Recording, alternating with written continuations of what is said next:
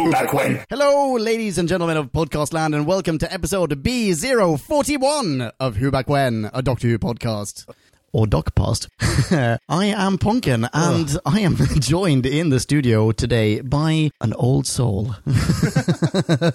I am joined today, in fact, by Flapjack. Hello, Jack. Hey, it's good to be back. Good to be back. Yeah. It has been well over a year, I would say. Well, the last time you were on the show was the Class spin-off recording, I think. Oh, man. Wasn't it? Do you remember that? Did you make it to the end of Class? What, of the show? Yeah, of the show Class. No. Nor did I. Absolutely I not. made it to episode 4, I believe. Oh, I may have made it to 4 as well. Before deciding that BBC 3 would never let this go on.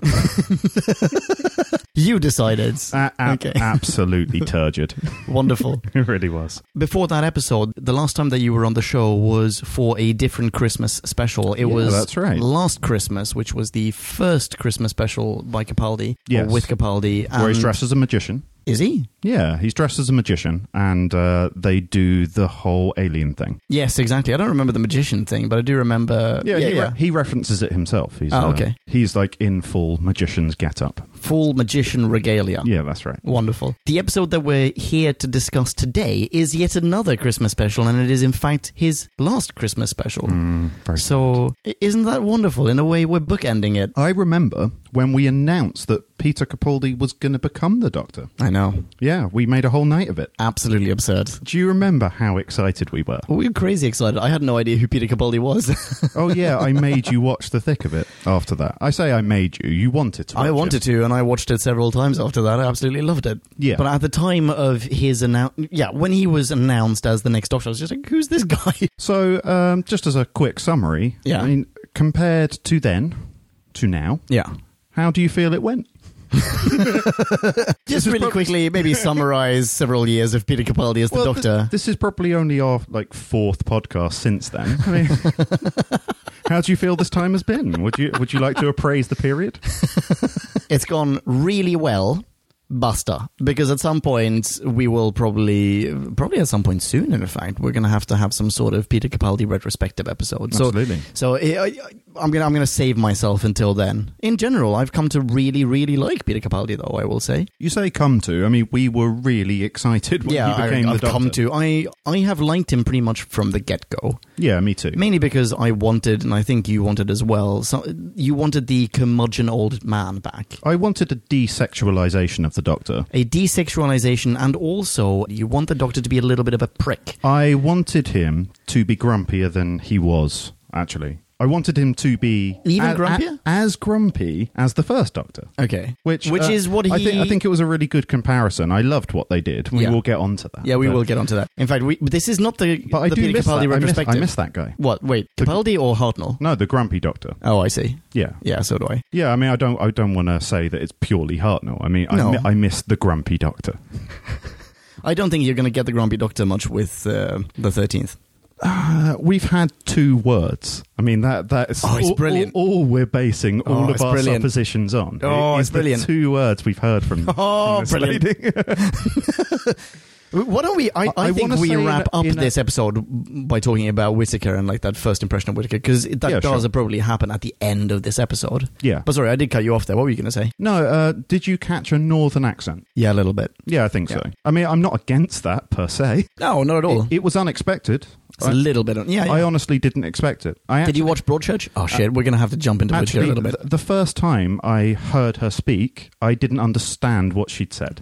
God. Quite honestly. Was that English? Is she speaking Gallifreyan? So, Hamid, I would have loved that. Can you imagine if the whole thing was in Gallifreyan? An interview with Jodie Whittaker and she speaks Gallifreyan. It's method acting, you know? I think it was the unexpectedness of it. You know when you dip into a bag of crisps and say you think you're going for a salt and vinegar crisp and it turns out to be cheese and onion? I think it was just... Happens it to was all of just us. That. I mean, ladies and gentlemen of Podcast Land, if that is not a relatable anecdote, then I don't know what is. I'm bringing it right down. Well, you remember when Walkers changed the colour of the bag? You probably don't. Actually. No. Damn it. Can we get back to the subject at hand? Do you remember me saying that I want to keep this nice and tight because I have to edit this tomorrow? Oh, yeah. Okay. I'm rather selfish in that way. God damn it. This episode may be delayed because of this. This is the joy of podcasting, though. Okay. For me, not for you. You don't do post. I think that we jump into this episode. Okay. Because there's a little bit to discuss there. And then after that, maybe it'll branch out into slightly more philosophical topics. But something that we've been doing, not just recently, for a while, as you'll know as an avid listener of Who Back When, Jack. Oh, yeah. Weekly or monthly or whenever you do it. I mean, I don't... Weekly, that's right. Yeah. Is to start off with a question about the episode that we're discussing. And I have a question for you. Do you think that the Brandy paradox could potentially destroy the whole of the space-time continuum? Okay, you state it as a paradox. Yeah. Why is it a paradox? Okay, so, right, here's what I'm thinking. He drinks, or he offers, the Doctor... offers, whichever one you choose, I see offers where you're going. brandy in the future to Mark Gatiss. It's like, here, Mark Gatiss, have some brandy. Yeah. Then, quote-unquote, they travel back in time, in that they are in an early iteration of the same TARDIS, an early iteration of the same brandy comes out. He offers him brandy. The odds of Mark Gatiss having no identical brandy particles, slim to none, right? Right. So it's possible that Mark Gatiss had the same brandy twice.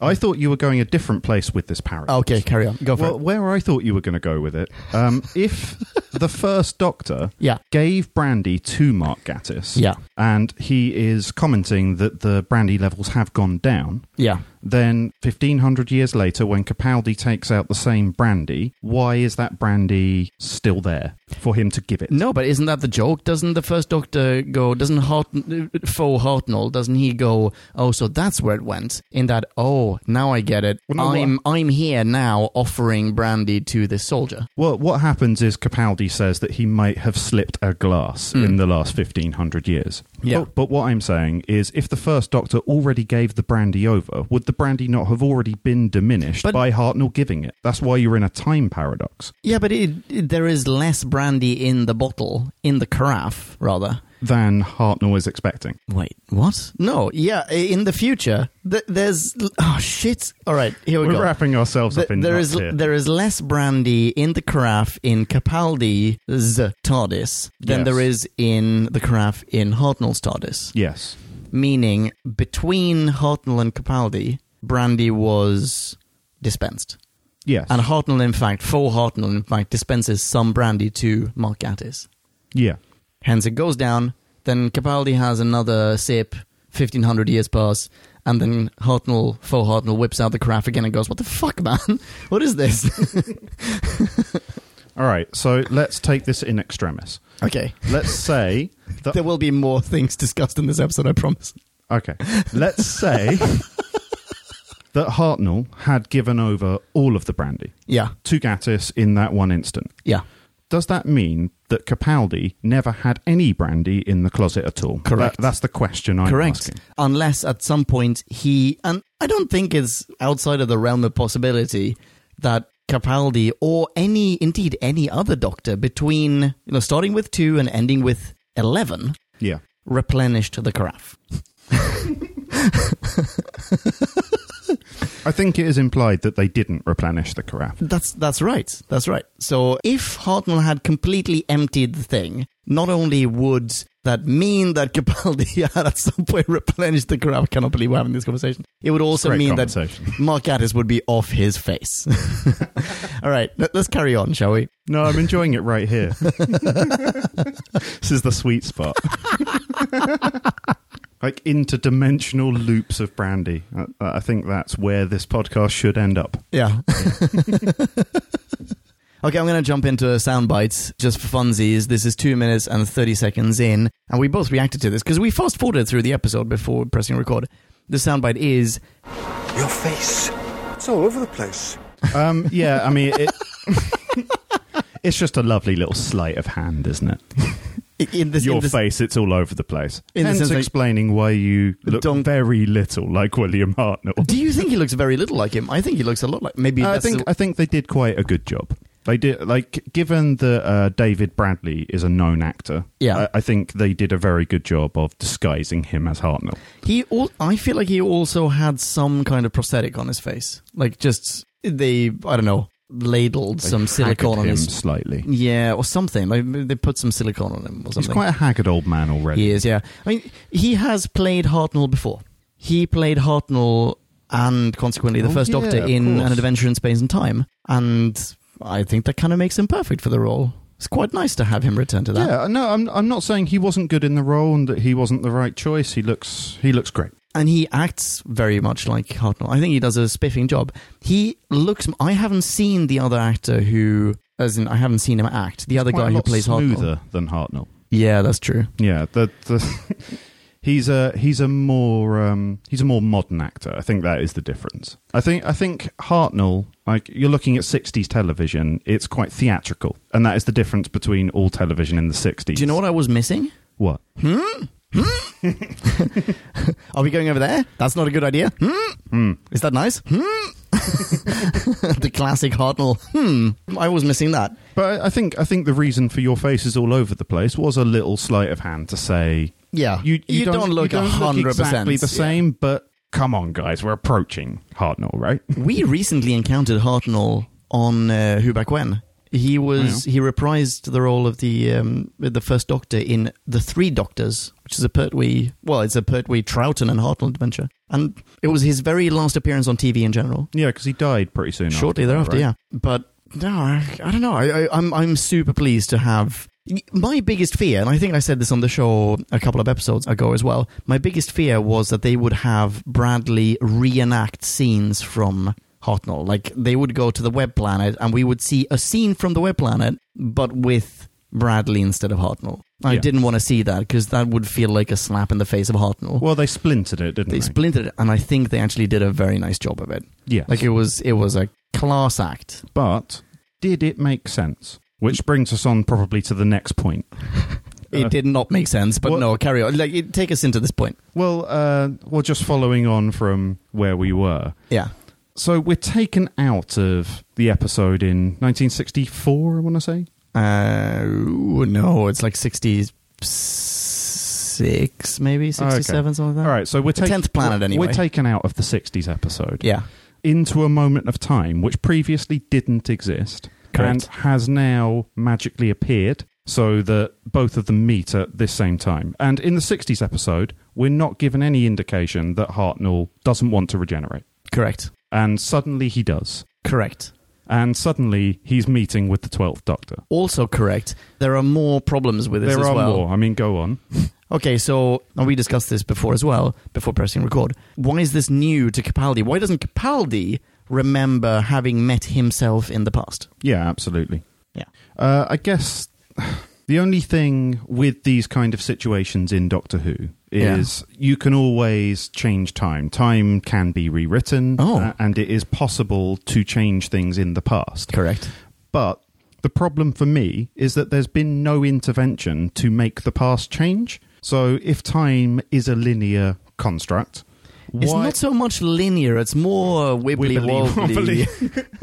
A ball of stuff, I believe. So is the implication here that because the 12th Doctor decided that he didn't want to regenerate in the same way that the First Doctor didn't, there was a coming together at that point because some time energy made them collide? Wait, are you saying that the First Doctor went to the same place? They both went to the South Pole, and they both decided that they didn't want to regenerate. Yes. So there was some sort of natural reaction that took place because two doctors in two separate times decided that they both didn't want to regenerate at one time, and that caused a wibbly-wobbly, timey-wimey mess. Wait, hang on. Just to clarify, are you suggesting that... Because we already know in the episode that this is what then caused the time-space whatever issue of, what are they called? Glass monsters? Yeah, glass monsters. Glass monsters. They're more sort of like glass receptacles. Yeah. You know, like glasses. Although, to be fair, glasses are not glass receptacles, are they? They're more water receptacles. We're going way off here. Way off. Mind blown.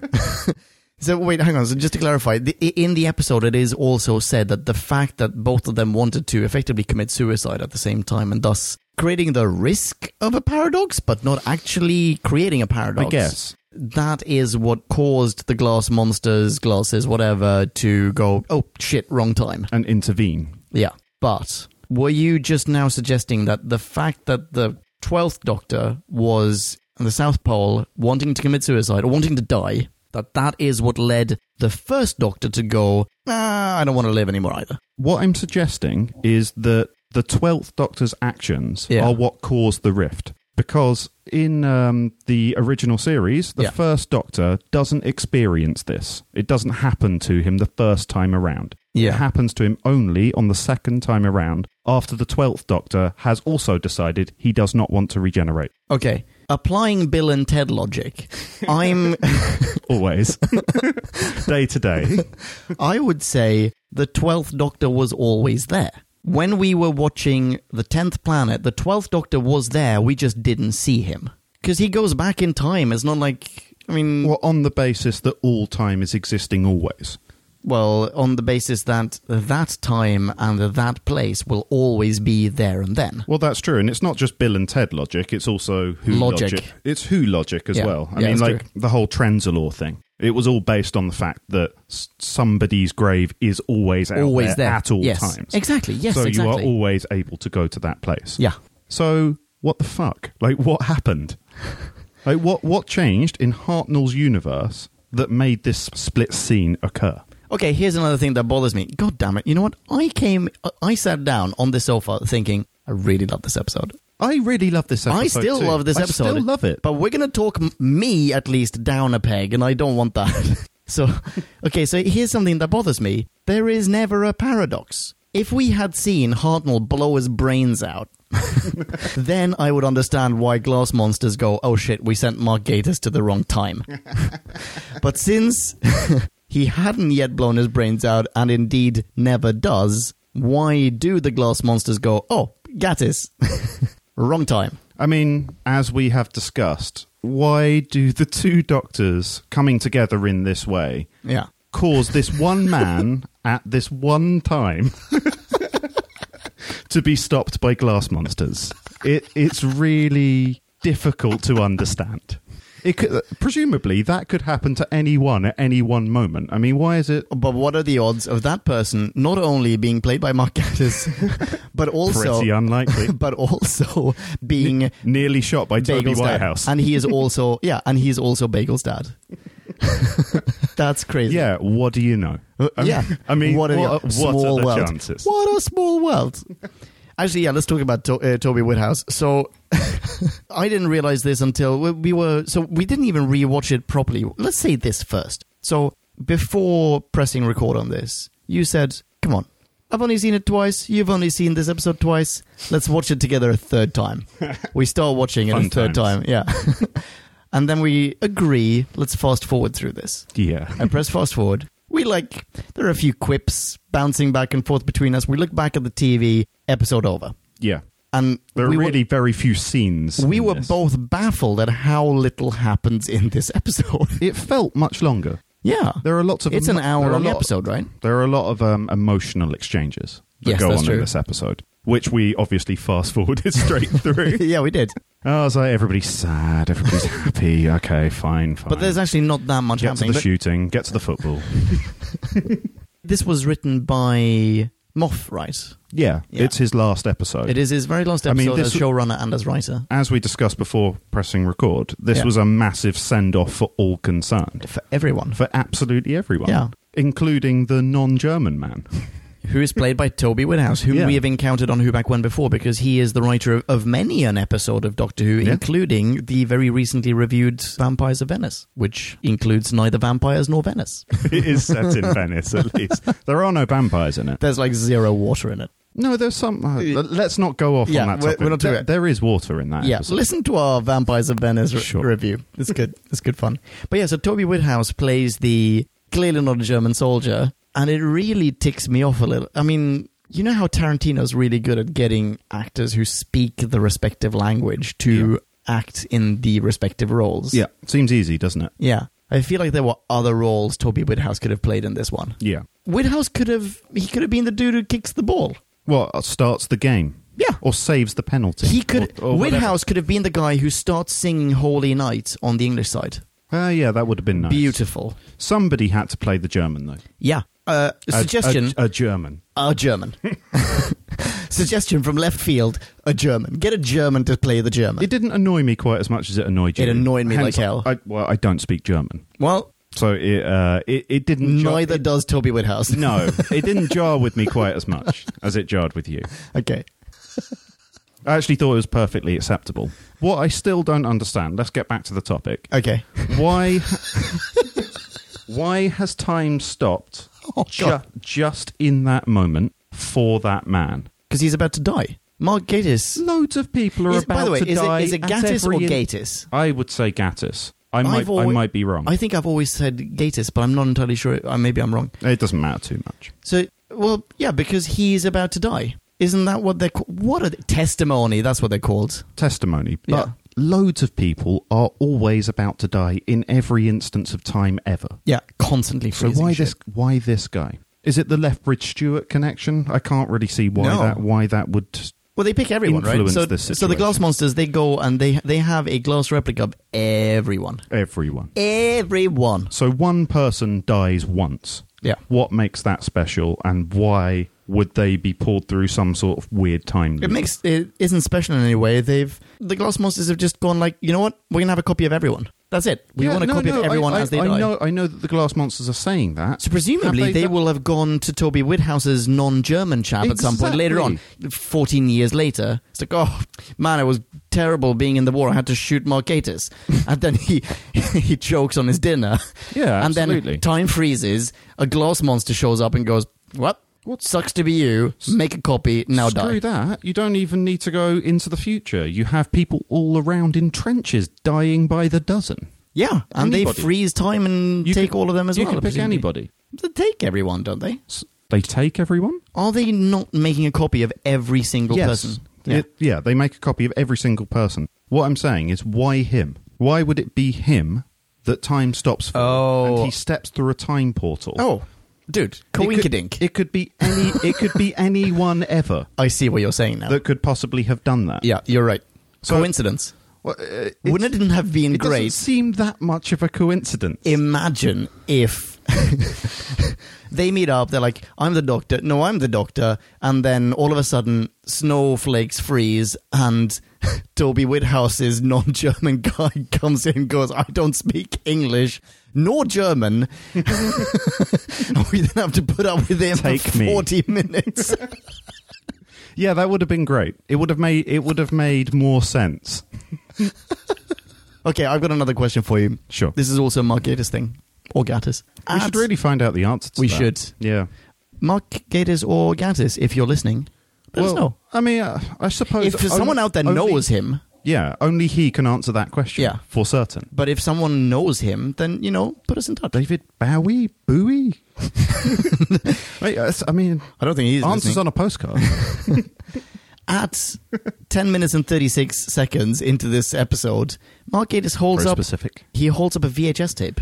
And he goes, what's this? Yeah. What's that VHS tape? What is the significance of that? That's a great question. I feel like there must be something clever associated with that. Like either it's from a prior Doctor Who episode, or it's an in-joke of the production team or something like that. Mm-hmm. I didn't find it in the trivia section of IMDb. I did see that. I'm trying to think of a possible explanation.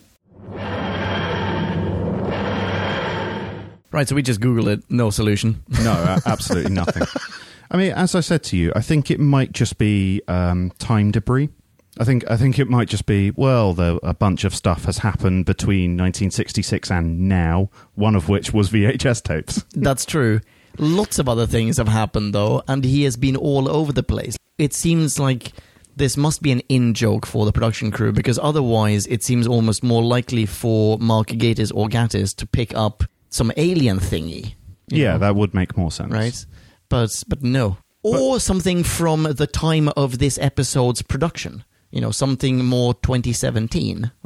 Actually, I thought it's like, what is this DVD? Something from the 60s. Or from the 60s. Yeah, you're right. Yeah, would have made perfect sense. Would have made more sense than a VHS tape. But yeah, no, it must be an in-joke. Yeah, I guess.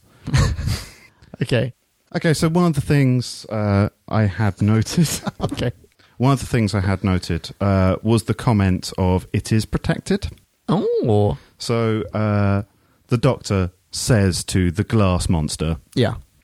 This is Earth, it's a level 5 planet, and it is protected. Yes, he adds on top of the First Doctor's commentary.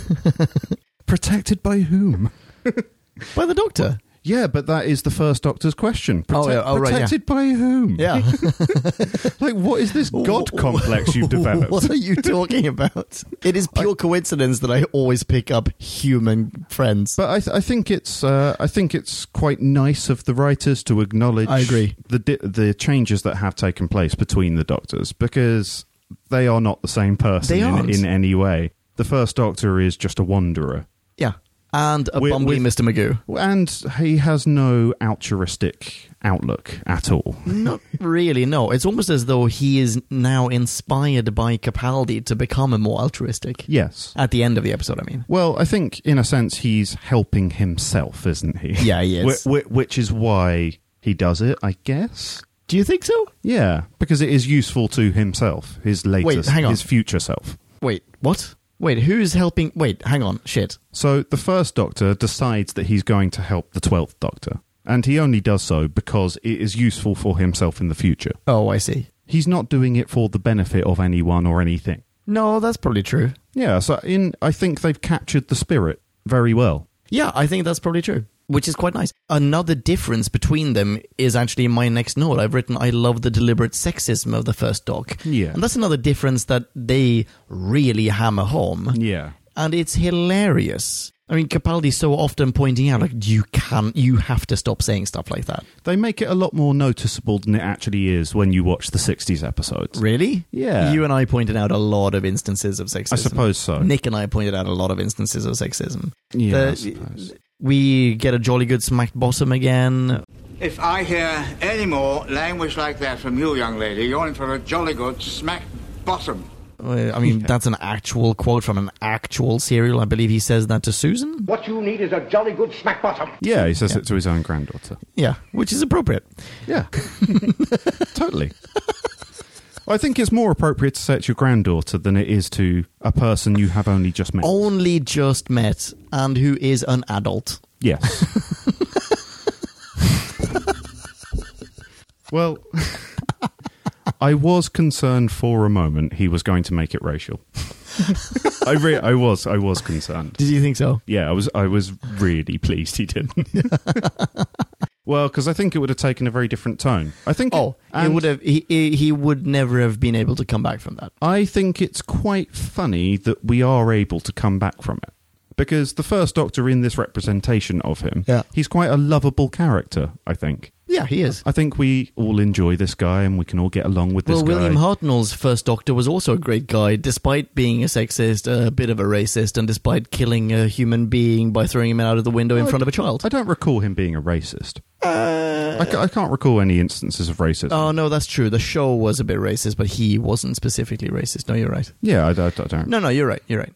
He does kill a guy in front of a child, though. Yeah, I mean, what I'm saying is it's funny how the Romans, how he's acceptable to us. Yes, and we just let it all slide. Yeah, with a wink and a nod. I mean, it's a bit like the 70s and 80s in the BBC. How appropriate then. Where anything really goes, doesn't it?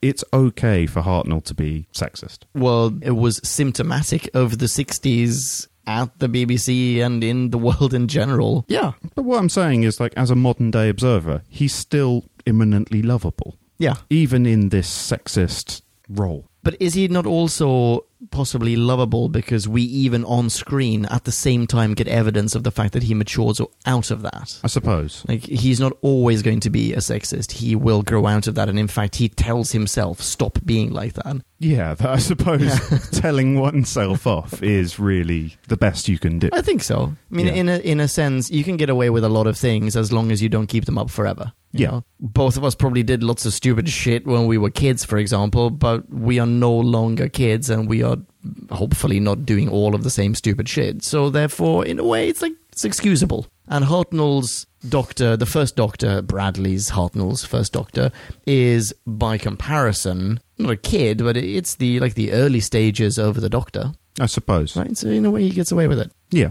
But I think it's also quite interesting how we're all acceptant that this guy is a Time Lord, and therefore, he's been around for a very long time. Yeah, he's over 1,000 years old. Yeah, well, 1,500 years old. Yeah, but at this age, we're acceptant that he is quite bigoted because we contextualize him into the 60s. So yes, that's true. This Time Lord, who can go to any time, we contextualize all of his comments into, that's just how they thought in the 60s. So we're kind of viewing him as a 60s TV character and as the Doctor at the same time. Yes, but in a way, there is that element of breaking the fourth wall in this particular episode. Yeah. So in the well, they do it immediately. In fact, exactly 709 episodes ago. It is. That's what I was going to get to. Like, it is blatantly, this is a TV show that you're watching, and so many episodes ago, this is how we portrayed him here at the BBC. And Doctor Who is Doctor Who is an institution, and everyone knows where it comes from and what it is and who does it and who's been in the role and so on. And everyone knows that the BBC, just like most other channels or broadcasting services, was also a product of its time. Yeah, I'm okay with that, and in fact, I think it was hilarious every single time it came up. Yeah. Polly's clearly not around anymore because there's dust everywhere. Yeah, that was good. It's pretty fun. Did Polly do very much cleaning? Not that I remember. I can't remember. I remember her making a lot of tea for people. Yeah, I mean, I guess. And it was just like, that is quite servile. This is a really difficult situation we're having here, men. Polly, make us some tea. I guess it's just an assumption that in between episodes she was tidying up. Yeah, that's true. Yeah. They were on the moon and she was making tea for people. So, you know how the TARDIS goes on forever, yeah? Yes. So how was Polly getting round to all of that? Was she just cleaning the flight deck? Or did she have to go into the swimming pool? Well, maybe there's just not that much. Yes, we knew that the TARDIS was bigger on the inside back then as well, but do you remember ever thinking, actually, the TARDIS has way more rooms than this, back when we were watching the first few episodes of Hartnell? No, I actually don't. I remember thinking, it's roughly the size of a house in there. It's not, infinite stadia. It is a house. No. But in fact, in Edge of Discretion, we get to see their bedroom, and they all have the same, there are just these diagonal things that they sleep on. Edge of Discretion. Discretion, I believe. Discretion. I believe that's how it's pronounced. They sleep in the same room. Yeah. Yeah. So it's not a big place. It's like a student flat. But there are additional rooms from time to time that aren't part of the flight deck. But when do we get to see them? On Who Back When, we are currently in Pertwee times, and we still haven't seen any, I think. I think I remember the Doctor lying down in an anterior room of the TARDIS. Isn't that Edge of Discretion, though? It might be an Edge of Discretion. Yeah. Yeah, that's the same room where Susan suddenly picks up a pair of scissors and wants to kill Ian Chesterton/Chatterton. Chesterfield? Yeah, my point is, it was bigger on the inside. It was just the size of, let's say, a 2-bed flat or something. Yeah. That in itself is already pretty impressive. That's already bigger than a telephone box or a police box. That's pretty cool. Yeah. Well done, Doctor. But it's only now that we have this enormous place, so it's very possible that Polly could have cleaned the whole place. Well, so you're saying that the TARDIS has grown? It literally has grown. So it started off the size of a 2-bedroom house. I think it's... And then grew to include infinite worlds like it does in Matt Smith's era. I think it's grown in the sense that TV nowadays and just production values have grown. The audience, a younger audience in particular, is not going to be as impressed by a 2-bed flat in a police box as they may have been in the 60s. So now you have to have infinite worlds in there. But on top of that, people are more experimental, and there's more experience of science fiction in general, and there are means of production that enable you to show a TARDIS with vast libraries and swimming pools and everything in a way that you couldn't in the 60s. So now, as you have the means, why wouldn't you? I think it would have been possible in the 60s. You just set up an extra studio. You just show a bigger room. It would be quite easy. I think they just hadn't considered it at the time. Yeah, okay, so that would go hand in hand with the whole, like, they didn't have as much experience of doing sci-fi on TV. But there is also the Doctor's own attitude to consider. I mean, so we get a line in this episode about that, where he says, this is the flight deck of the most powerful spacecraft in the world. True. That's true. Not... a restaurant for the French. Not a restaurant for the French. Yeah. This is the flight deck of the most powerful space-time machine in the known universe, not a restaurant for the French. But that's the way the Doctor considers it. I mean, I guess he's still new to the TARDIS. He's still seeing it as a transport means. Yeah.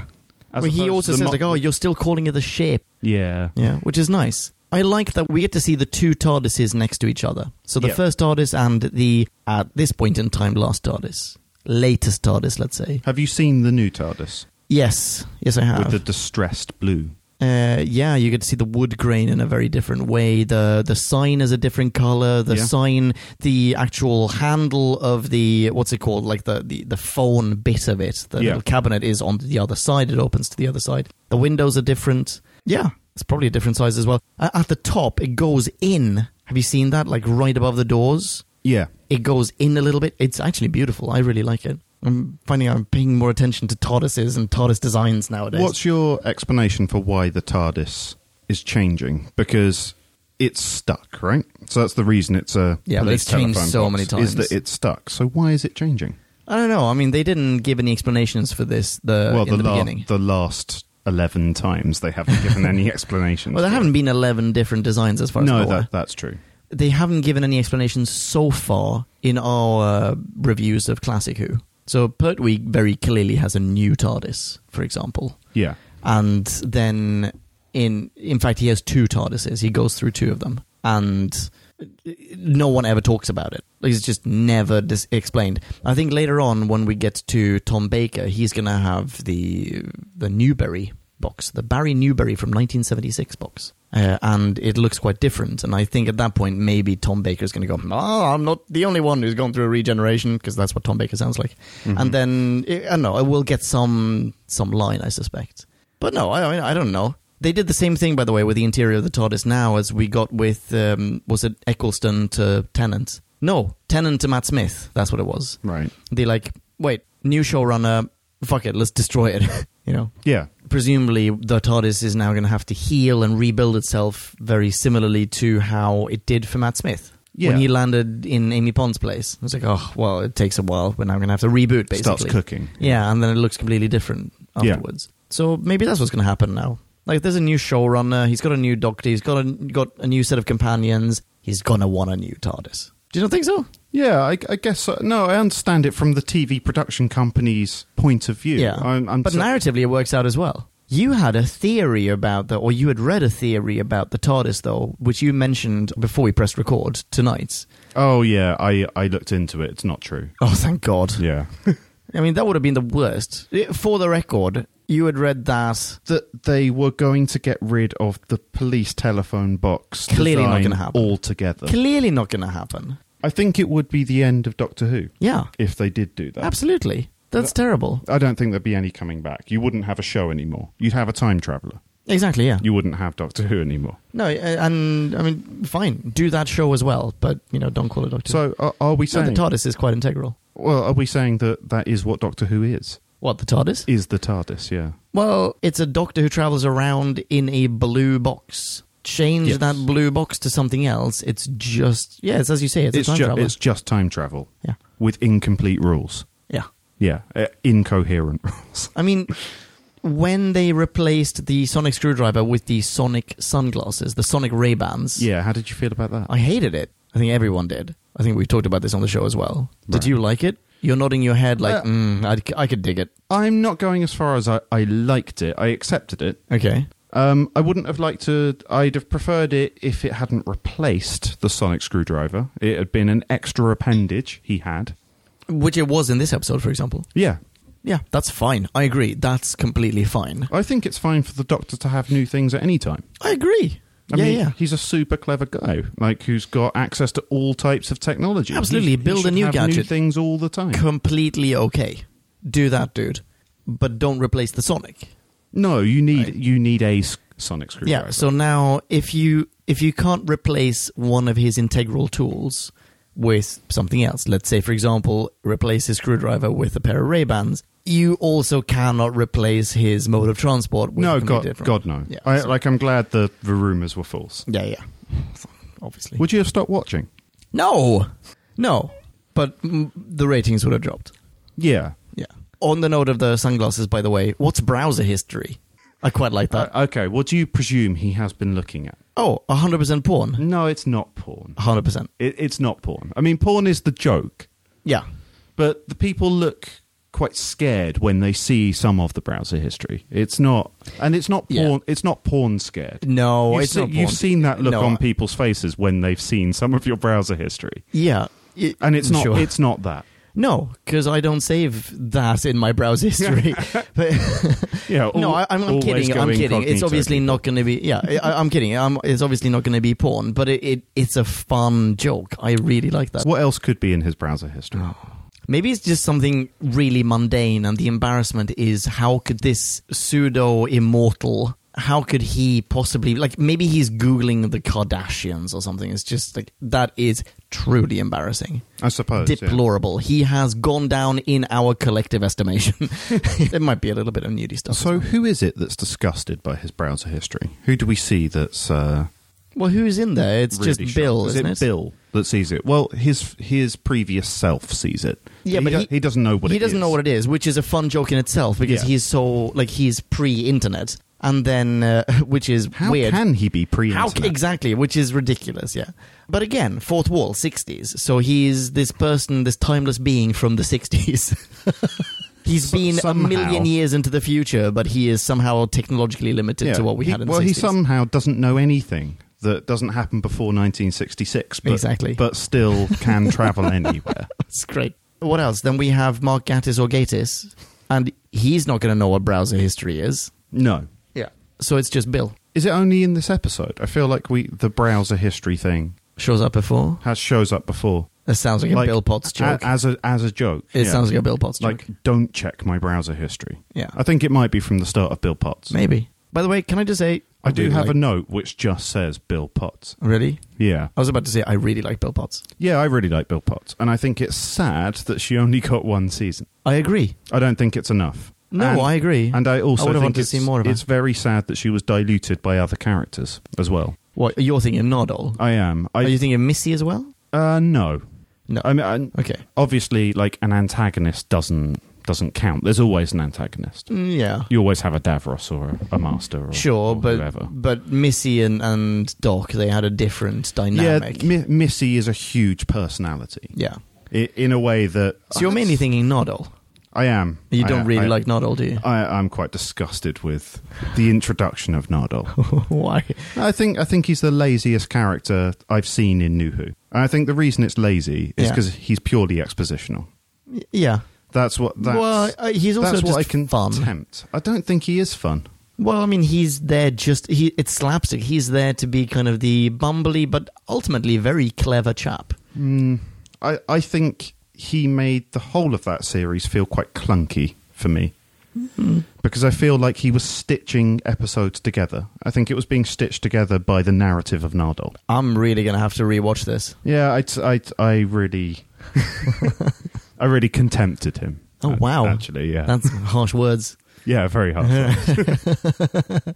I agree with you, though. I would have liked to have seen more of Bill Potts in general, in this season and in general. Like, I would have wanted more seasons. Yeah, I think she was an interesting character, and I think there were lots of places left to go with her. They could have kept her on with a new Doctor. And the problem was, because, they could have done. And if they had such a short time together, when we had that scene at the end where they meet up... Yeah. They all meet together, so they have Nardole, they have Bill Potts, they have Clara. Yeah. I didn't feel very much when Bill Potts is talking to the Doctor. But that's why they bring Clara in. Yeah, it's like, well, exactly. here's the one that mattered. Exactly. Yeah. Like, which is a real shame. Do you remember Clara? Do you remember how great the Clara times were? Do you remember how much more important she was to the show? Do you remember how the Doctor had an actual relationship with her and we got to see her on the screen? Yeah.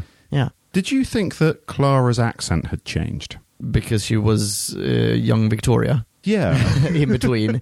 Quite possibly. So what I thought in the 2 sentences Clara was speaking was she sounded, although she did sound Brummy in the original version of the show, she sounded incredibly Brummy in this version. So when she's saying goodbye to him, you stupid old man. So she's really, really hamming up the accent. I feel so. Because she has been accentless for several, shoots. Well, because she hasn't been Clara for a long time. Okay, so on a somewhat related note, talking about Clara and then talking about Rose, did you notice that they used the Rose theme in this episode? Mm-mm. The that's a perfect soundbite, by the way. When did they use that? Whenever they needed shit to be mystical, they had the Rose theme. I don't know if it's technically called, officially called the Rose theme. Yeah, but I know what I mean. I know what you mean, because they use the Clara theme when Clara shows up. Yeah, you get the ding, ding, ding, ding. But then they have the Rose theme without Rose showing up in this. Yeah, that seemed very out of place to me. No, I didn't identify it as the Rose theme. Okay, here's a soundbite from 38 minutes and 40 seconds in. Perhaps it's just some bloke wandering around, putting everything right when it goes wrong. Well, that would be a nice story, wouldn't it? That would be the best. But the real world is not a fairy tale. Do you see what I mean? That's incredibly rosy. Do you remember? It's just like that time when Rose came? Yeah. Yeah. All mystical and shit. I bring life. Okay, so we took, you wouldn't have necessarily have noticed this, Podcast Land, but we took a teeny tiny vape break a moment ago, and we brought up another symptom of not a lot goes on in this episode. Namely the whole, okay, hang on, let's summarize this. Bullet point this episode. Yeah. Doctor meets Doctor. Doctor meets Doctor. They meet us. World War I guy shows up. They go, well, this can't be good. Did you send him here, Glass Monster? I did. We're going to stop you. How? We're going to go Google it. Who's got access to Google Chrome? Rusty does. Can we Google it? No. Are you sure? No, all right, go on then. They Google. Done. Glass Monster shows up. Well, you better put him back where he was before. Yeah, all right then. Go back in time. Put him back. The end. Yeah, I think it's a fair summary. Yeah. So that's the episode in a nutshell. I mean, I was going to say in a nutcase. The Doctor's visited a Dalek is really all that happened. And that the Glass Monster always exists. I mean, this happened in, what was it? Was it the year 4 million and something? Yeah. The Glass Monster itself is from new Earth. Yeah, from the 5 million and 32. In fact, the next note in my list, after let's Google the Glass Monster, which I put in just now, the next note is, why haven't we evolved in the year 5 billion? Oh, sorry, billion, not million. 5 billion, unless I wrote that incorrectly. Why have we not evolved in the year 5? Even 5 million. Why do we still have hair? Why do we still look like humans? I would expect us to be half computerized. We'd look like the Greys in X-Files, basically. I'm not sure that's how evolution works. Well, isn't it so we're not going to have hair anymore anyway? We're getting less and less hair. I mean, if you think about by the millennium. But why would having less hair... Millennium may be wrong. ...be, in evolutionary terms, beneficial? So why would you stop having hair? Why would people who had less hair procreate more than people who had more hair? It's not necessarily that it's beneficial. It's that it's no longer essential. Right. So we had hair before because it protected us from the cold. We had fur, effectively, and now we no longer need that, so we have less of it. And if you go to the year 5 billion and 12 or whatever it was, I'm going to assume everyone's bald. We have no more hair. We're probably going to have super long fingers that are good for typing. Or maybe we won't even have that because everyone's telepathic at this point. Either way, we're not going to look the way we look now. I don't know. I think technology to some extent negates evolution. A little. Oh, wait. Hang on. What's the episode? Shitballs. They go to the future. It's the end of the Earth. Oh, yeah. They meet the Master. Okay. I thought you were in Eccleston, end of the Earth. No, it's Tennant, and he meets the Master and, future the end of the universe, you mean? Oh, is that what it is? Yes, it's the end of time. Oh, it is, isn't it? The end of time. The end of time. Holy shit. Yeah. Oh, I was going to say, so humans there, most of them anyway, like the future humans, they have pointy teeth and they've got weird facial tattoos and stuff. I wouldn't say most of them. Like the ones who are living inside of the Master's compound. Although he doesn't know he's the Master. But the ones who live inside the compound, they're fine, they're perfectly normal humans. It's only the people who live outside of the compound who have turned into weird monster type things. That's true, but the ones who are perfectly normal humans, they're then later on turned into Toclafane. Yes. So the only humans that survive at that point are the weird Mad Max guys. Yeah, but time's ending, so nobody survived. Oh, right. You're right. Okay, so when is that? When is that? There must have come a point where they were the only survivors. You're right. So after they go away in the spaceship, so presumably that's way. And they go and become the Toclafane. Okay, and that's presumably way later. Yeah. Okay. So sometime between the year 5 billion or million. I wrote billion, so maybe Let's say 5 billion. I can believe it. Okay, so here's what's happening. We're right now, just you and me, pair of dudes speaking into microphones. Fast forward 5 billion years, give or take, 2017. And then we're now still two dudes speaking into microphones, except we also have holograms. Fast forward a teeny tiny bit, just like a smidge. We're now living in glass monsters. Fast forward a whole bunch of time. We've now filed down our teeth and we're Mad Max morons. We're not living in glass monsters in that time. we are categorizing all people who have lived. Glass monsters before or after Mad Max? Glass monsters. Yep. Why has this not come up before? They should constantly... They should always be. We should be bumping into glass monsters every time someone died on Doctor Who. There should have been a glass monster there. Why is he surprised? This is something that by definition always exists. They're categorizing every person. Everyone. Who has ever existed. Oh, wait, question. Yeah. Every human or every living thing? Every living thing. What, so like a chestnut growing on a tree? A slug. They've recorded the time of its falling from the tree to the ground. Not just that, they've made a copy of it, encased it in glass. in case somebody wants to bring up a chestnut. There is a perfect replica of everything that ever was. Just growing exponentially. This is the end of the Earth. And how are they defining the universe? Okay, so if they're in the year 5 billion, how are they defining humans? So when the human race spreads out across the galaxy, we have new humans. Starts having really sexy interracial stuff. Yeah. Are those humans? Is that being recorded? It's a real dilemma for the glass people. Tails. Yeah? Yeah. Sharpened teeth. Not so much. So when those people die, outside that compound, are they being... Are glass monsters showing up? I guess so. Just in case you want to hear their testimony. I guess so. Hey, Mad Max guy. Got anything to say? What's going on? Yeah, I guess so. Yeah, right. I guess that makes sense. Yeah. Why discriminate? I just feel like with the glass monsters, this is a fairly large concept to introduce this late in the show. Huge. Yeah. Huge. It's a real game changer, actually. It changes the whole universe.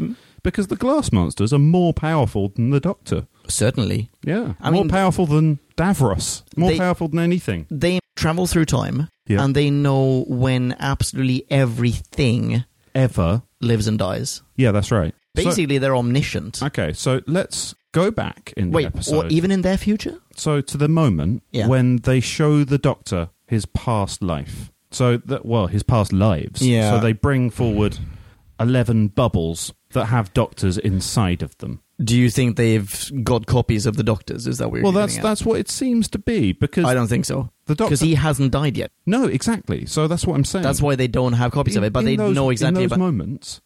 He hasn't died. Yeah, but they have information on him. Yeah. They can show him what's been happening. Yeah, so they are omniscient. They know everything, absolutely. Not only about when you die, but they know everything that you did in your life. Exactly. Okay, so that is one... Unless they've just been recording him specifically, but I can't see why that would be. No. That being said, I'm glad that you brought this up, though, because even though there are a number of things in this episode that, from a really boring, stiff, douchey point of view, I would like to pick apart and criticize. I mean, in general, I like this episode very much. But aside from those myriad points, which we have already discussed, many of them anyway, like just the logical inconsistencies, there are really only two things in this episode that are just complete WTF moments for me. And this is one of them. Here's what I've written.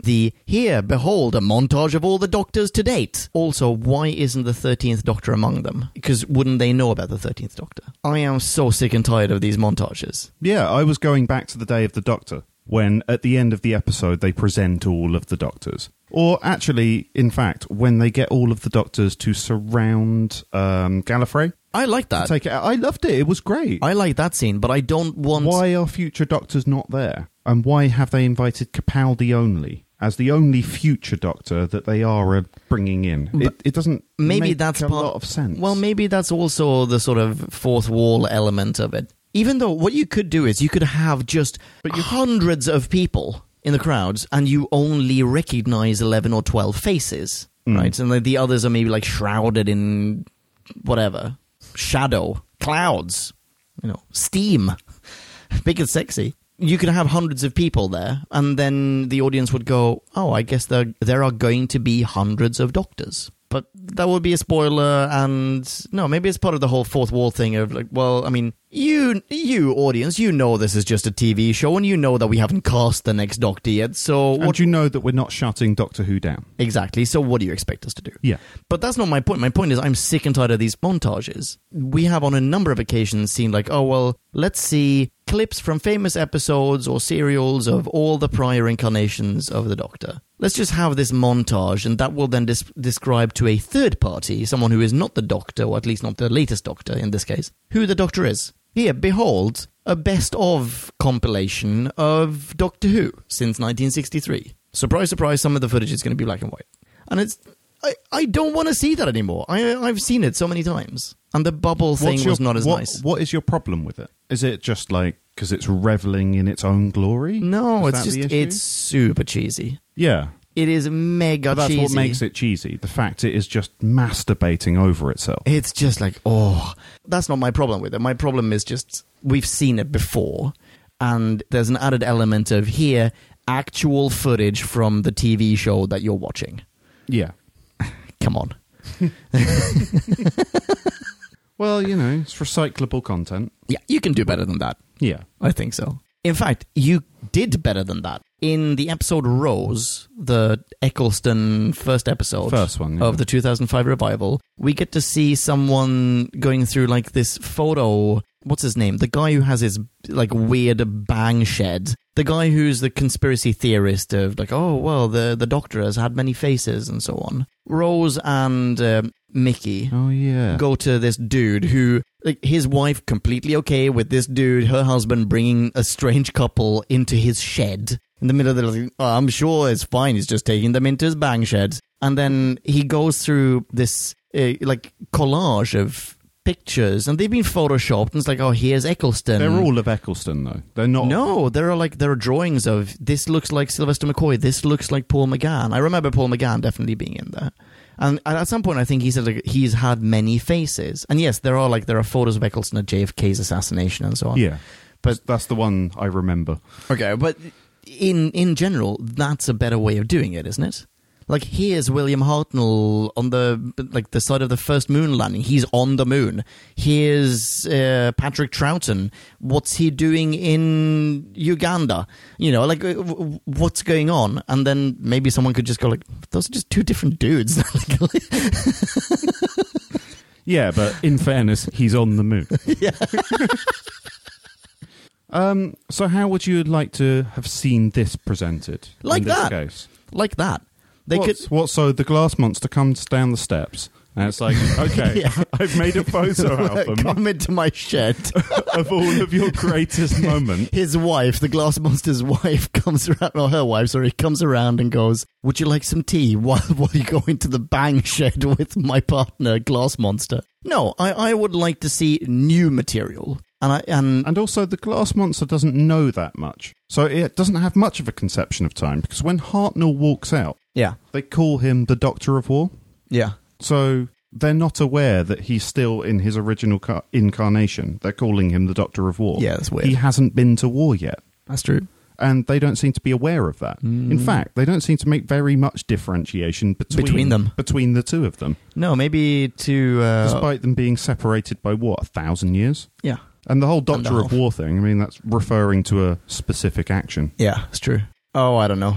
Nonsense. Dude, I have no explanation for it. But yeah, so that's my first... quibble. What the shit moment. Do you know what my second one is? Go on. It's at the very end. So I'm sorry, I'm jumping straight to the end. Okay. You may never tell them your name. They would never understand only it. the children. But the children would understand it, but only if their heart's in the right place and if the stars are properly aligned, then the children. Yes, tell the children. Tell the children your name. Tell the children your name. No one else but the children. The children will know. And again, we're back to the 70s BBC. As a proponent of kids on film being kept to a minimum and always being CGI'd when they are allowed into a narrative, I hope that this wasn't a request from the next showrunner. You know, like, pop this into the final soliloquy because I've got plans. What, for the children? Yeah. There's a certain fear. I have a fear of the next season being like having a lot of kids Very in it. childish. Yeah, and having, as in, with kids playing an integral part of it. Like, kids, but only kids with the heart in the right place, mind you. Knowing the Doctor's name and being allowed to know his name. No. That might happen. No, surely not. But it seems so out of place here. They'll never tell us the Doctor's name. Dude, Capaldi didn't give two about kids. Why would he say it now? The trees episode. Oh, there is the trees episode. There are a lot of kids in that. That's true. And he's delightfully awkward with them. Oh, as well. and he does take what's-her-face to the moon.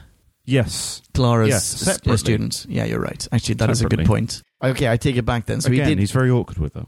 Yeah, so I take it back. He did give at least two shits about kids. Yeah. But it seems so completely out of place. Like, why would that be the last thing that he says? We've never heard of this before. This is a new thing. As far as I'm aware, in Classic Who, post-Pertwee, pre-Eccleston, or pre-McGann, there was never any mention of, no, kids can hear your name, but only if they're good kids. Isn't it that the children can understand his name, as opposed to they can hear it? Oh, yeah, they can understand his name. So they can understand his name. Like, other people wouldn't know what to do on with a good day, if the wind's blowing in the right direction, the children, they can understand if my the name. stars are properly aligned. If the stars are properly aligned. And they have their hearts in the right place. I'm trying to think of any reason children would be able to understand his name. I mean, it's a sound. It's a symbol. Yeah. Well, so presumably it's Gallifreyan, right? Yeah, I mean, we've seen his name in Gallifreyan. Yeah. We haven't heard his name pronounced in any way. It would be ruinous to the show to declare his name. Yeah. I mean, even at Trenzalore, we don't get to hear his name. Exactly. And there's no mention of children at Trenzalore. Exactly. This is a new thing. It is pronounceable, his name. Yeah, surely. Presumably it's just a sound, but we can't understand But it. maybe it's like, maybe it's like that joke in the Outer Limits episode where it's the end of the world. Have you seen this thing? No. There's an episode, I want to say it's Outer Limits, not Twilight Zone. I think it's Outer Limits. There's a joke that basically brings about the end of the world, because when you hear this joke, it's like you just go crazy. Oh, I've seen that. And you want to... it's basically like a zombie apocalypse type thing, because you want to tell someone else the joke. You want to share this joke with people, and everyone just goes completely crazy. Yeah. It's a fantastic episode. Bing bong, future Ponkin here. Actually, I was thinking of a Twilight Zone episode called Need to Know. All right, back to the show. Bing bong. Maybe that's the thing. Like, if you hear the Doctor's name, it's just too overpowering. It's too much for you. Well, River Song But if you're a managed kid... it. Yeah, that's true. But... yeah, so maybe she's the exception that proves it. And presumably, if you're Gallifreyan, you would understand the name. There's nothing to say that... The Master knows his name. That's true. Yeah. There's nothing to say that either of those people understood his name. Oh, that's true. There's a difference between... So maybe there's like a secret to his name or something, like there's some secret meaning to it or whatever. But the whole point of like, hey, if you're on Santa's good list and you're a child, then you will be great with this name. Like, it will just really resonate. I think... This is new and I don't like it. As I was watching it, I decided that he was just really tired and waffling. It was just nonsense. Just like, yeah, the children, they get it. Oh, like, no, nobody else gets you, man, but the children, sometimes when the stars aligned, and Yeah, and they're going north, and it's a Tuesday. Sometimes the children, they can hear you. I'm a really stable genius, and Two things I've always been known for. One, I'm very stable, and two, I am a genius. That was incredible. That's fantastic. Should we talk about the end with Jodie Whittaker, and actually talk about Jodie Whittaker a little bit? Let's. How do you feel about Jodie Whittaker? Those two words, like, and in general, like her demeanor, initial impression. She seemed jaunty. Yeah. I've nothing against jaunty. All right. Matt Smith was very jaunty from the get-go, and as you know, I enjoyed him greatly. You did? So did I. So do I.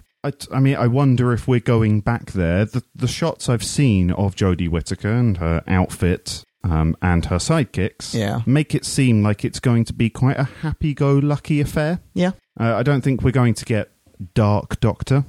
I don't think so either. Like dark, dramatic Doctor. I enjoy, like, the atmospheric TARDIS. The atmospheric TARDIS? Yeah, I mean, it's mentioned in this episode. So when Capaldi is talking about the lighting is meant to be interior, like that. It's atmospheric. And I think. So do you think we're going to get like more of a playful? I think it'll be more playful. Legoland TARDIS a la Matt Smith. Yeah, okay, I do. I think it's going to be a bright, colourful. Yeah, I would not be surprised at all, given her outfit. Yeah. The Mork and Mindy outfit. Exactly. Yeah. But, you know what? Here's another note of mine. And I noticed this only today because I made a Vindex icon of Jodie Whittaker for the website. Nice. And I looked at that promo still of her in front of the TARDIS with the Mork and Mindy outfit. Did you notice she has a whole bunch of earrings? I didn't. Like a whole bunch of them. Like a mess of earrings up here, whatever that's called. I can't remember what that's called. A mess of earrings? Yeah, like up here. There are like 4 earrings there. A constellation of earrings? A murder of earrings. A whole bunch of them. Right. Made me think, like, cool. She's like a pirate doctor? No, I don't. She's just a really cool doctor. She's got pierced ears. Well, she's like a hippie doctor. Yeah. I mean, what are the pierced ears signifying to you? I don't know. I mean, it's maybe a little punk rock, isn't it? I guess so. Yeah. I guess so. But it's fairly commonplace these days. I guess so. In fairness. Not for the doctor, though. So it's very new. I don't mind. I'm not saying picking this up as a negative. I'm literally picking this up as a, holy shit, I didn't notice this until just now. The thing about a whole bunch of pierced ears is that it's a choice. A whole bunch of pierced ears? That's right. Every now and then she takes off her coat and she's got like 17 ears on her upper arm. They're all pierced. It's not something you get regenerated with, is it? It's a thing you put in. Exactly. Yeah. I think she just goes nuts at one point. At some point, she's going to make a conscious choice. Pierce it all. Yeah. Pierce everything. But the doctor could have done this beforehand. Get your head out of the gutter, podcast land. Why has the doctor never pierced before? I don't know. The doctor has a tattoo. Yes. Well, Pertwee has a tattoo. Anyway, back to Jodie Whittaker. I agree. She seems very playful. She seemed very happy to regenerate into Jodie Whittaker, which I really liked. It was a nice, brilliant, rather than, still got kidneys, oh fuck, my tonsils grew back out. Again, I really enjoyed the Capaldi regeneration. Yeah, they're pretty good. But if you have that too often, then it becomes... Where he was really unhappy. Yeah. Immediately irate. Yeah. And I really enjoyed that regeneration for the instantaneous nature of it. Wait, this one? No, the Capaldi. Into Capaldi, so okay. Smith into Capaldi. Yeah. Because obviously it takes a load of time and then suddenly, bam! Boom. He's the doctor. Yeah. Bam! Yeah. Yeah, and it's really scary. It is quite. Yeah. And it's really quite a big imposition. Yeah. He's in your face, he's there with those huge eyebrows. It's great. Yeah. And quite confused until he gets really angry. Yeah. Whereas this regeneration was more sort of soft. It was a little airy. It was a bit Tennant-y. It was a bit like beginning of Tennant. I guess so. Very jovial, very sort of happy to be where he was, / in this case where she was. That jovial wasn't the point I was making, actually. It's more sort of ethereal. It's like there's like slow motion replays and sort of like stuff in the air and it's all steamy and it's... Oh, you mean the general regeneration? The actual tone of the regeneration. Okay. I meant her disposition afterwards. Oh, no. Yeah. I mean, she, as I said, very jaunty. Yeah. Yeah, exactly. Like the whole thing has a very jaunty, colourful feel to it. So how do you feel about or what are your thoughts about what happens next? Like the massive cliffhanger? Yeah, I mean, I think the Doctor may survive this fall. I'm going to assume so. I think there's a good chance of survival. Does the TARDIS explode? There's an explosion comes out of the TARDIS. Out of the TARDIS doesn't explode. I slowed this down. There's like a huge fire coming from the TARDIS. It's not, the TARDIS doesn't explode. Okay. You slowed it down? I did. Fucking nerd. So, yeah, I mean, it's on iPlayer. Slow it down. It's fine. Yeah. It can be done. And if you save the file and play it in VLC, you can you can do it at any speed you like. Yeah, exactly, yeah. Go for it. Treat yourself. Freeze frame. Yeah. In answer to your question, I don't really know what's ahead. Okay. I think it could be amazing. We're going to get a very different type of show. Do you know when it's returning? Yes, it's ages. Is it like August or something? Yeah, it's like August. Crap.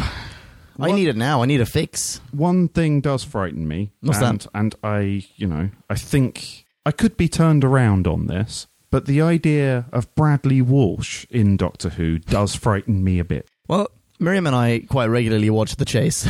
Yes. Like it's just on in the background. I have seen The Chase. It's just on in the background. Do not judge me. Does this seem like the sort of person you would like in Doctor Who? Like if you had a choice of all people. If I had a choice of all people? Yeah.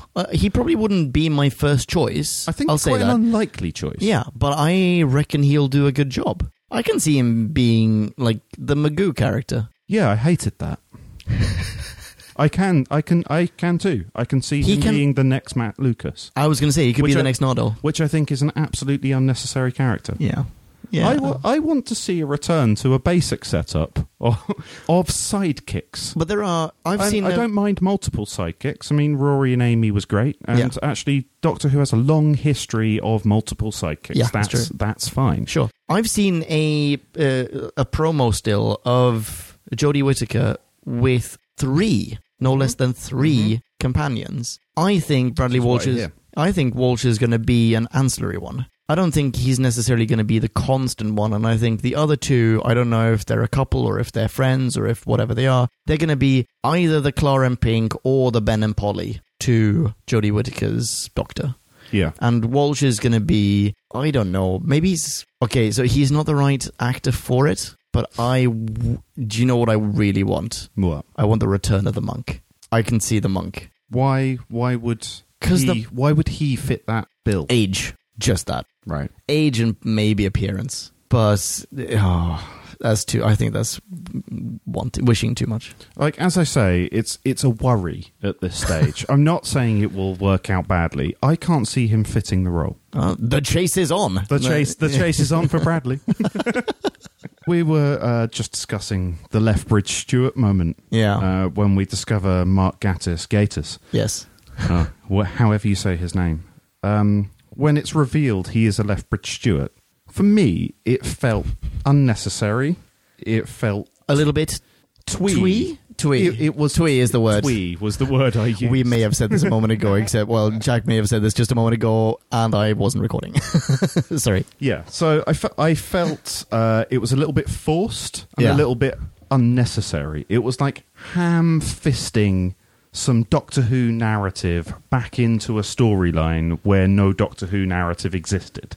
So let's make this about the Lethbridge Stewarts and their dynasty and revisiting the family and being part of Doctor Who culture. I just felt the whole thing felt a little bit forced. I think if you hadn't said anything, leave out the whole look in on my family every now and then, and leave out the whole, my name is, hang on, I've written it down, Captain Archibald Hamish Stewart. I think the Archibald Hamish was just dramatic suspense before I say the words Lethbridge Stewart. Yeah. Yeah.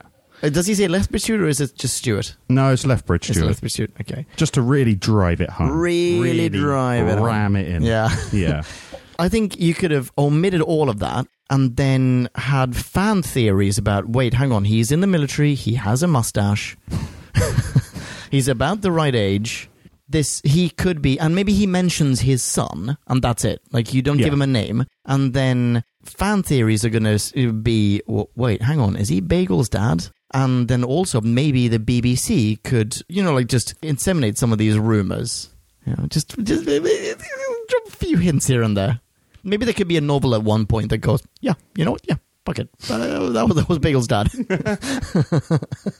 I just don't, as we discussed right at the start of this podcast, I don't know why he needs to be a Lethbridge Stewart. He doesn't. There's a lot of that in this episode. I don't know why it needs to be this way. Do you think maybe... It seems like a lot... Could it be far too many coincidences? Well, yeah, but the whole and thing this is just another one. Coinkadink. But this one is just like a little nugget they've squeezed out right at the end. Hot. Just like, here's an extra little... yeah, and he was a Lethbridge Stewart. Yeah, cool. Could it be? By the way, let's get to the new Doctor. Yeah. Let's get to the new Doctor. Yeah. Could it be that the Moff just really wanted to have a few more of these before he left? What, a few more what? A few more Doctor Who nods. Like, it would be the equivalent of going down a corridor in the TARDIS and there are just all these artifacts from prior serials. Like, oh, here's a Cyberman arm, and oh, here's the scarf, and here's the whatever, oh, this shirt has, I don't know, it's got like question marks on the collar, like all these things. The equivalent of that being, right in a Lethbridge Stewart. It's the Star Wars syndrome of everyone's related, you know? Because you think he wants to be more a part of the Doctor Who dynasty story. Well, so he already is. He Moff, already. You mean? Yeah, of course, he already is. Moff is a legend. But you think he wants to write more of the Lethbridge Stewart family history, for example, so that he's a bigger part of the Doctor Who. Well, it's like, oh well, hang on, I'm leaving. Universe. I've got to go out with a bang. I want to do everything. I'm running in a Dalek for no reason whatsoever. We could have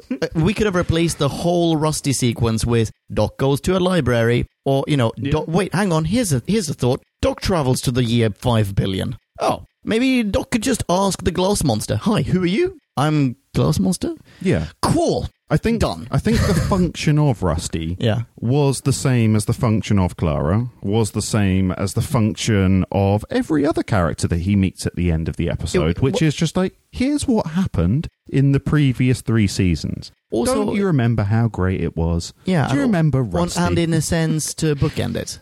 Yeah. Rusty is very close to the beginning. Into the Dalek is like the 2nd or 3rd episode, isn't it? Yeah, it's a very... of Capaldi, I mean. Yeah, it's quite early on in Capaldi. Yeah. So, 3rd maybe. So, let's end on that as well. Yeah. Sure, fine. Clara was there in the beginning. It has a beautiful poetic symmetry, I guess. I believe it's what George Lucas referred to as, it rhymes.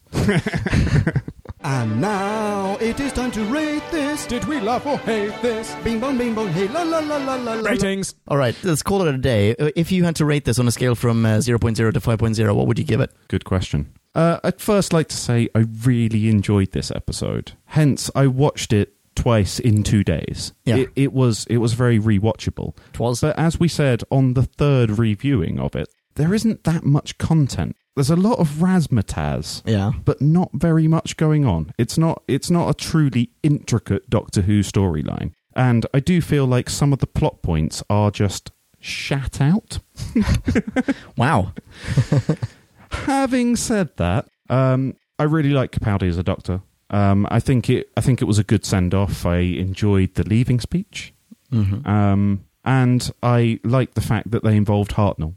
And I thought it was interesting seeing the progression between the two. So it really got me thinking. So on that basis, I'm just thinking back to my previous ratings where this could go. Oh, wow. I know, stretching back a long way. I'm going to give this a 3.4 out of 5. 3.4, eh? Which is pretty good. Hey, that's a good rating. Yeah, I'm thereabouts as well. It's a good episode. It's a worthy send-off. Excessive mentions of children notwithstanding, a respectable concluding soliloquy from Capaldi. Really sad to see him go, but given that in the very beginning, do you remember when you and I sat down and we watched the announcement, whatever it was called, like it was yesterday, the special, hey, who's the next Doctor going to be? Oh, it's this dude. And he came out and he was holding his lapels like he was Hartnell, and both of us just went, oh, wow. He's back. He's back and he's grumpier than ever. it's very appropriate for him to be there with Hartnell. Yeah, Naked Daleks. Oh, wait, hang on. Seeing the old TARDIS. We didn't talk about that, but seeing the old TARDIS. We didn't talk about Naked Daleks either. No. I mean, it's just a one-liner. It's just a one-liner, yeah. I mean, the TARDIS, the old TARDIS is formidable. I love seeing it. Hartnell, not Hartnell. What's his name? Bradley. Excellent. Yeah. They did a good job of combining classic and new. And first impression of Jodie Whittaker, very positive. For the rest of whatever I may think of this, please consult the prior, say, roughly hour and a half. I'm giving this a 3 point... Go a little bit higher. 3.8. Ooh. Yeah, 3.8. That's pretty high. Well, I'd have to look at the rest of your ratings to know how high that was, but I mean, that's pretty good. Oh, wait, hang on. Now I can't... You know what? If you think of something on IMDb... Wait. Being 3.8. You know what? Can I take it back? Can I change it? No. Damn it. Yeah, sure, of course. Now I kind of want to give it a higher score. Oh, okay. Yeah, I kind of want to give it a higher score. Based on what? Based on, very little happens in this. Oh, you know what? I was going to give it that's my problem. That's my problem now as well. Shit. I was going to give it a 4, like a straight 4.0. I'm going to give it a 3.9. Okay. Yeah, 3.9. There you go. Do we have any listener minis? No, we don't, because we never told anyone that we were recording this review. I'm not sure we knew. No, we didn't know either. We should mention at this point it is 2 a.m. Good work. Yeah. Good work. Listener minis. Now let's hear from Podcast Land. Max 250, or it would get out of hand. Bing bong, Future Ponkin here, and I am joined by Future Minimo and Future Drew. Bing bong. Hello. We did in fact receive a listener mini for this. This one comes from Trenton Bless. Hello, Trenton, who has sent in far more than the allotted 250 words. So we're going to read roughly 250 words. And for the mini review in its full splendor, please go to whobackwhen.com. So starting off, Trenton says, I appreciate that the scene recreations from the 10th planet were done really well, especially the far from being all over bit. I know they did more scene recreations, but I'm glad they were cut. Oh, really? I didn't know that. I think all we needed were the scenes from the actual series, the transition from Hartnell to Bradley, the reason why he's caught up in the mess with 12, and the moments before he regenerates. The regeneration scene itself was wonderfully done. Peter's final speech to the next Doctor was so well done, and I almost cried. Stephen Moffat does know how to write good speeches / regeneration scenes. Time of the Doctor comes to mind. And the direction by Rachel Talalay was pitch perfect. The build to the reveal of Jodie Whittaker's Doctor was great, and then the TARDIS exploded. Of course, this means we'll be getting a new console room at some point, which is exciting. So, overall, what do I think of this story? Well, I'd say it did its job well. Sure, the first Doctor was not done well, and Hellbent's even more pointless now, but that's just a negative in a sea of positives. Peter was great, the direction was great, and the story was good too. It did what it needed to do, which was to give the 12th Doctor the send-off he deserved. I'll give this episode a 3.85 out of 5, because I just can't decide between 3.8 and 3.9. Is that right, Trenton? Which is exactly what I did when we recorded this. Oh, that's weird. Yeah, that's super duper weird. I started with 3.8 and then I changed my mind and went to 3.9. Trenton, that's a really, really good score. And it's a fantastic mini. Podcast Land, you absolutely need to read it in its full splendor. Go to whobackwhen.com and you can high-five Trenton online as well. He is at Trenton Bless. That's Bless with 2 S's. All right, back to the show. Bing bong. I am fairly drunk. Yeah, I'm a little tipsy as well. And also the coffee is kicking in. Yeah. Great timing. Mm-hmm. Are you on Twitter, and do you want people to follow you? I mean, you're welcome. You're welcome to try. I rarely tweet. I can't remember the last time I tweeted. Do you have an account? I have an account. Is it One Too Many Mornings? At One Too Many Mornings. At One Too Many Mornings. You can say hello to me as well. I will high-five you right back. I'm at Ponkin. You know how to spell that, I think. If not, guess. Until the next time, be rad and next into each other. Rock on. Ciao. Oh, no. No, you did it again. I did, I'm back. No. Oh. It's tradition. Okay, bye. Kablamo! Did you enjoy the show? Then please do what the cosmos compels you to and spread the gospel of Who Back When. Tell your friends. But I've got no friends. No problemo. Tell some strangers. Hey! Like us on Facebook. That's facebook.com/whobackwhen, all in one word. Are you into Twitter? Awesome. High-five us online and we'll high-five you right back. You guessed it. We're at Who Back When, all in one word. Ciao! Check us out on Instagram for behind-the-scenes photos and other Whovian goodness. Watch our videos or even listen to our podcast on YouTube. That's whobackwhen.com/YouTube. Vote us up on Reddit, listen to us on Stitcher, and head on over to our website, whobackwhen.com, where you can submit a review of your own, browse the article archives, and peruse our visual index of aliens, monsters, and more, which increases in kablamos with every episode. And lastly, give us a rating and review on iTunes. It helps our show get noticed and earns you lots of karma points. That's it. Rock on and be rad and excellent to each other. Catch your earballs in our next Who review or bonus episode. Until then, ciao. Who back when?